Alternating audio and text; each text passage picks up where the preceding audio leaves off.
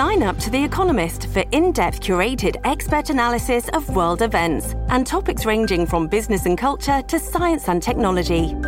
You'll get the weekly digital edition, online-only articles, curated newsletters on politics, the markets, science, culture and China, and full access to The Economist Podcast Plus. The Economist is independent journalism for independent thinking. Go to economist.com and get your first month free. Radio that makes you think. This is the Brian Kilmeade Show. So we match strangers who disagree politically to put them face to face for 50 minutes. It's not to talk about politics, it's just to talk about your lives. Facilitators begin by asking the participants to read one another's biography out loud, as in this recent session in Richmond, Virginia. The project tries to match people who may be from different political parties but have something else in common. Hi. I grew up as an army brat and an evangelical Christian, surrounded by a very powerful ideology of conservatism, patriotism, and religion.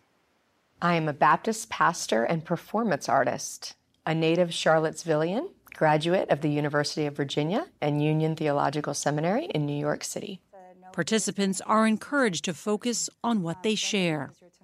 We're pastors and we're helping people to find their path and find their voice. Oh, Brenda, I love what you just said about helping people find their path because I feel such a connection there. So I don't have to tell you that we're a polarized society, that people are really dug in their political beliefs and begin to stop talking to family members or friends if they disagree. David Isay said the same thing. He noticed that. So we created what you just heard, One Small Step. It's an offshoot of StoryCorps.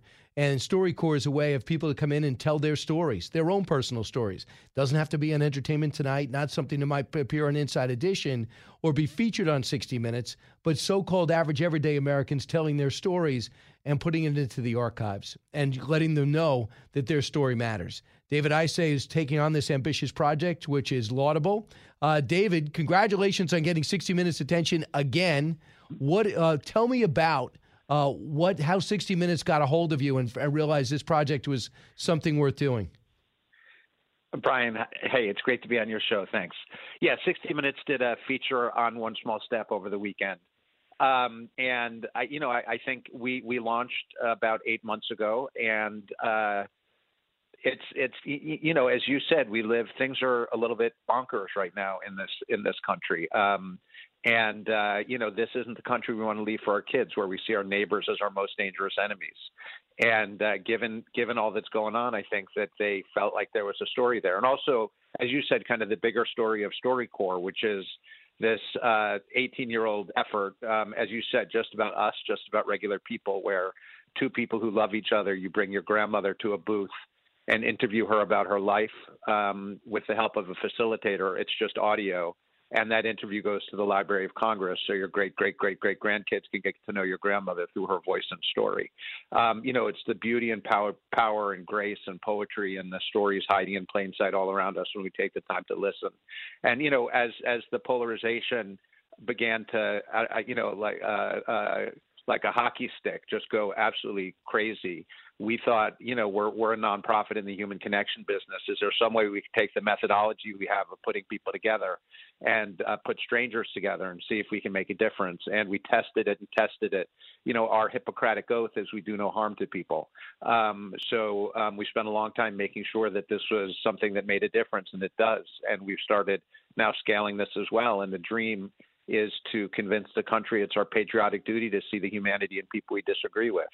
Right. So to be able to talk, said, David, so what you believe, that, and there's a theory behind this. It is called the contact theory, that if people who disagree, it's harder to disagree when you stare at each other face to face and put each other in each scene. Whether it's Russia and the U.S. or Russia and NATO, it's easy to sit there and throw barbs at each other, but when you sit behind a table, hopefully they could start seeing a little bit more of how the other side thinks. So how did you execute this for people that missed your 60 Minutes? How did you execute this project? Sure. And it's not just how the other side thinks. It's just reminding people that the other side are human beings, because we've forgotten that. And when you bring up the Russian and Chinese, there are polls out that say that we hate our our neighbors across the political divides and fear them more than we do our traditional international adversaries like the Russian and Chinese. So as you heard in that clip, the execution of this is pretty simple. You sign up. We have a website, takeonesmallstep.org, and you write a bio. And you talk a little bit about your politics, and we match you with someone across the political divides. And as it said in the piece, usually there's something that you have in common with that person, though you don't know what it is. You get the bio of your partner, and as you heard in that clip, when the interview starts, and all these are done now over a special secure video connection that's feels like you're there with the other person. It's a kind of a bespoke, easy to use video platform. And you read your partner's bio to them, they read it to you, and you talk, not about politics, just about your lives. And at the end of these interviews, these are people, I mean, you know this. It's like, what's life about except being surprised, right? You realize someone who you might have thought was nuts is just like you. I mean, there's so much more we share in common as a country than divides us. And at the end of every one of these interviews, they go on for 50 minutes. At the end of the interviews, every single one ends the same way. Like, let's take a walk together. When the pandemic's over, I'm having you for dinner. Let me have your phone number. And, we just, like you said, it's when we see each other face to face, we're reminded of the truth. And that truth is that, if we spent more time listening to each other and less time screaming, we'd be a much stronger country. So if people listening right now want to participate, do you pair them up? Do they reach out and apply with you? Yes. So we will pair you up. I mean, we have a waiting list now about 7,000 people. Wow. But we're working through it, and we're staffing up, and we're going to get through that. So it may be a little bit of a wait, a couple of weeks, but yeah, you just sign up, and we pair you with someone. And you don't meet them face to face; you just meet them online, and you have this conversation. And we've done about 1,000 of these so far, and not one of them has gone wrong. So, but can you tell me what's gone right? Can you tell me what usually happens? Have you some universal truths to what you've observed? Yeah. Well, I mean, I think when people get on these conversations, it's very similar to a typical StoryCorps conversation, in that people talk about who was kindest to you in your life, who are your parents. People realize I'm thinking about an interview now between a conservative guy and a liberal woman, and the conservative guy's father had been a photographer in World War II and had liberated the camps. And he talked about when his father showed him the pictures of the camps when he was 4 years old. And the woman says that her parents, had survived the Holocaust, and you have a conversation like that, and you begin to build some social capital, so that when we start, doubting each other and fearing each other, you've got this kind of tunnel to someone across the divides that you can reach out to and remind yourself that, this is America. We can do better than this. Are we gonna throw stones at each other or pick them up and build a better country together? Talking to David Isay, his programs were featured on 60 Minutes. Again, this was the second time he did it, but he's trying to break ground and make a difference. Rather than sit back and say, man, the country's polarized, he's trying two people at a time to change that so people learn to talk to each other, and hopefully it grows exponentially. So, David, just to fundamentally, can we go back to your first program, and that the first is StoryCorps? Yes. And so here's an example of StoryCorps. So what you do is get two people who are related or friends, and they talk to each other about their story. Here's an example, and this is just to set it up, these are two kids talking about their dad as a Vietnam veteran and his experience loss of memory. He served as a U.S. military pilot in World War II and Korea and Vietnam. Two of his children, Isabel and Juan Pablo Encinas, came to StoryCorps to remember him.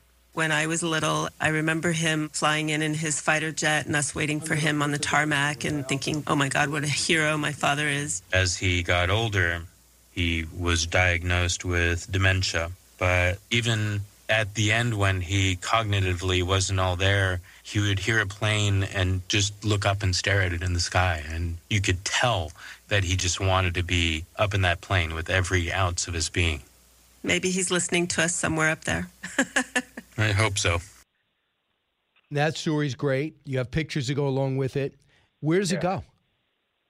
So we've had 600,000 people participate in StoryCorps, and a few of them are edited into these little 3-minute segments that we make animations out of. You can find it at StoryCorps, StoryCorps.org. All of the interviews go to the Library of Congress. And again, I mean, this is, as you said at the beginning, when you sit with your grandparent and you ask them who they are, how do they want to be remembered? It reminds them that they matter and they won't be forgotten. Every interview goes to the Library of Congress, so, we know that, all the people around us, our grandparents, they deserve to be part of American history.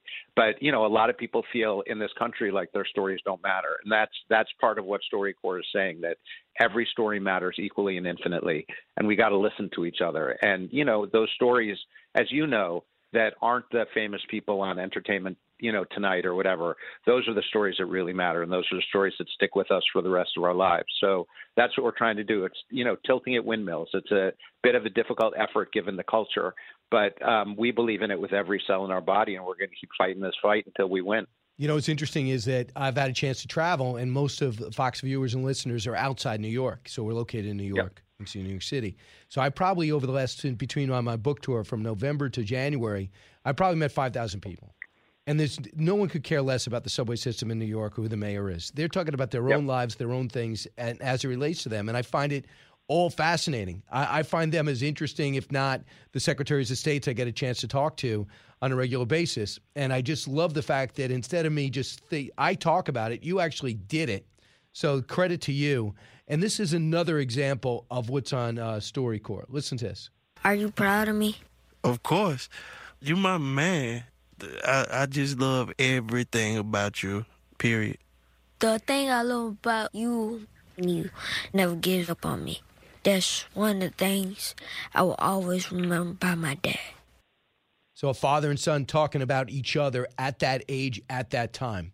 And you're starting to Jackson, animate them, I understand, too, so people get a visual. That's right.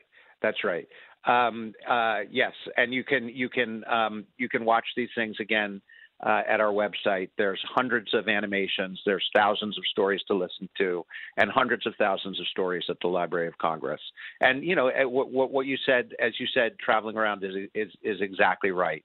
That our stories are, it's also, I know you write fantastic history books.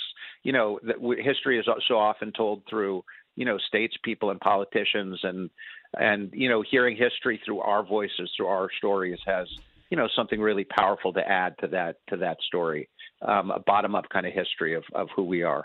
Well, you brought that up, too, because one of the main things that attracted me to the last project is Frederick Douglass wrote his own biography, and then he updated it 3 times. So it just wipes out the analysis and the opinion part of it. So you get them firsthand, and then the other people right around it. I was like, that's all I need. So that's to me, exactly right. Yeah, that's what you're doing. And I just one other thing, which is that the other lesson I'm sure you learned from going around on your book tour. We have facilitators who travel around, like recording these stories, listening to people, whether it's regular StoryCorps, One Small Step, and we've had hundreds of them who serve a tour of duty with us. Again, we're a nonprofit, bearing witness to these interviews, and every single one of them, when they come off the road, if you ask them what they learned, they give a version of the Anne Frank quote that people are basically good.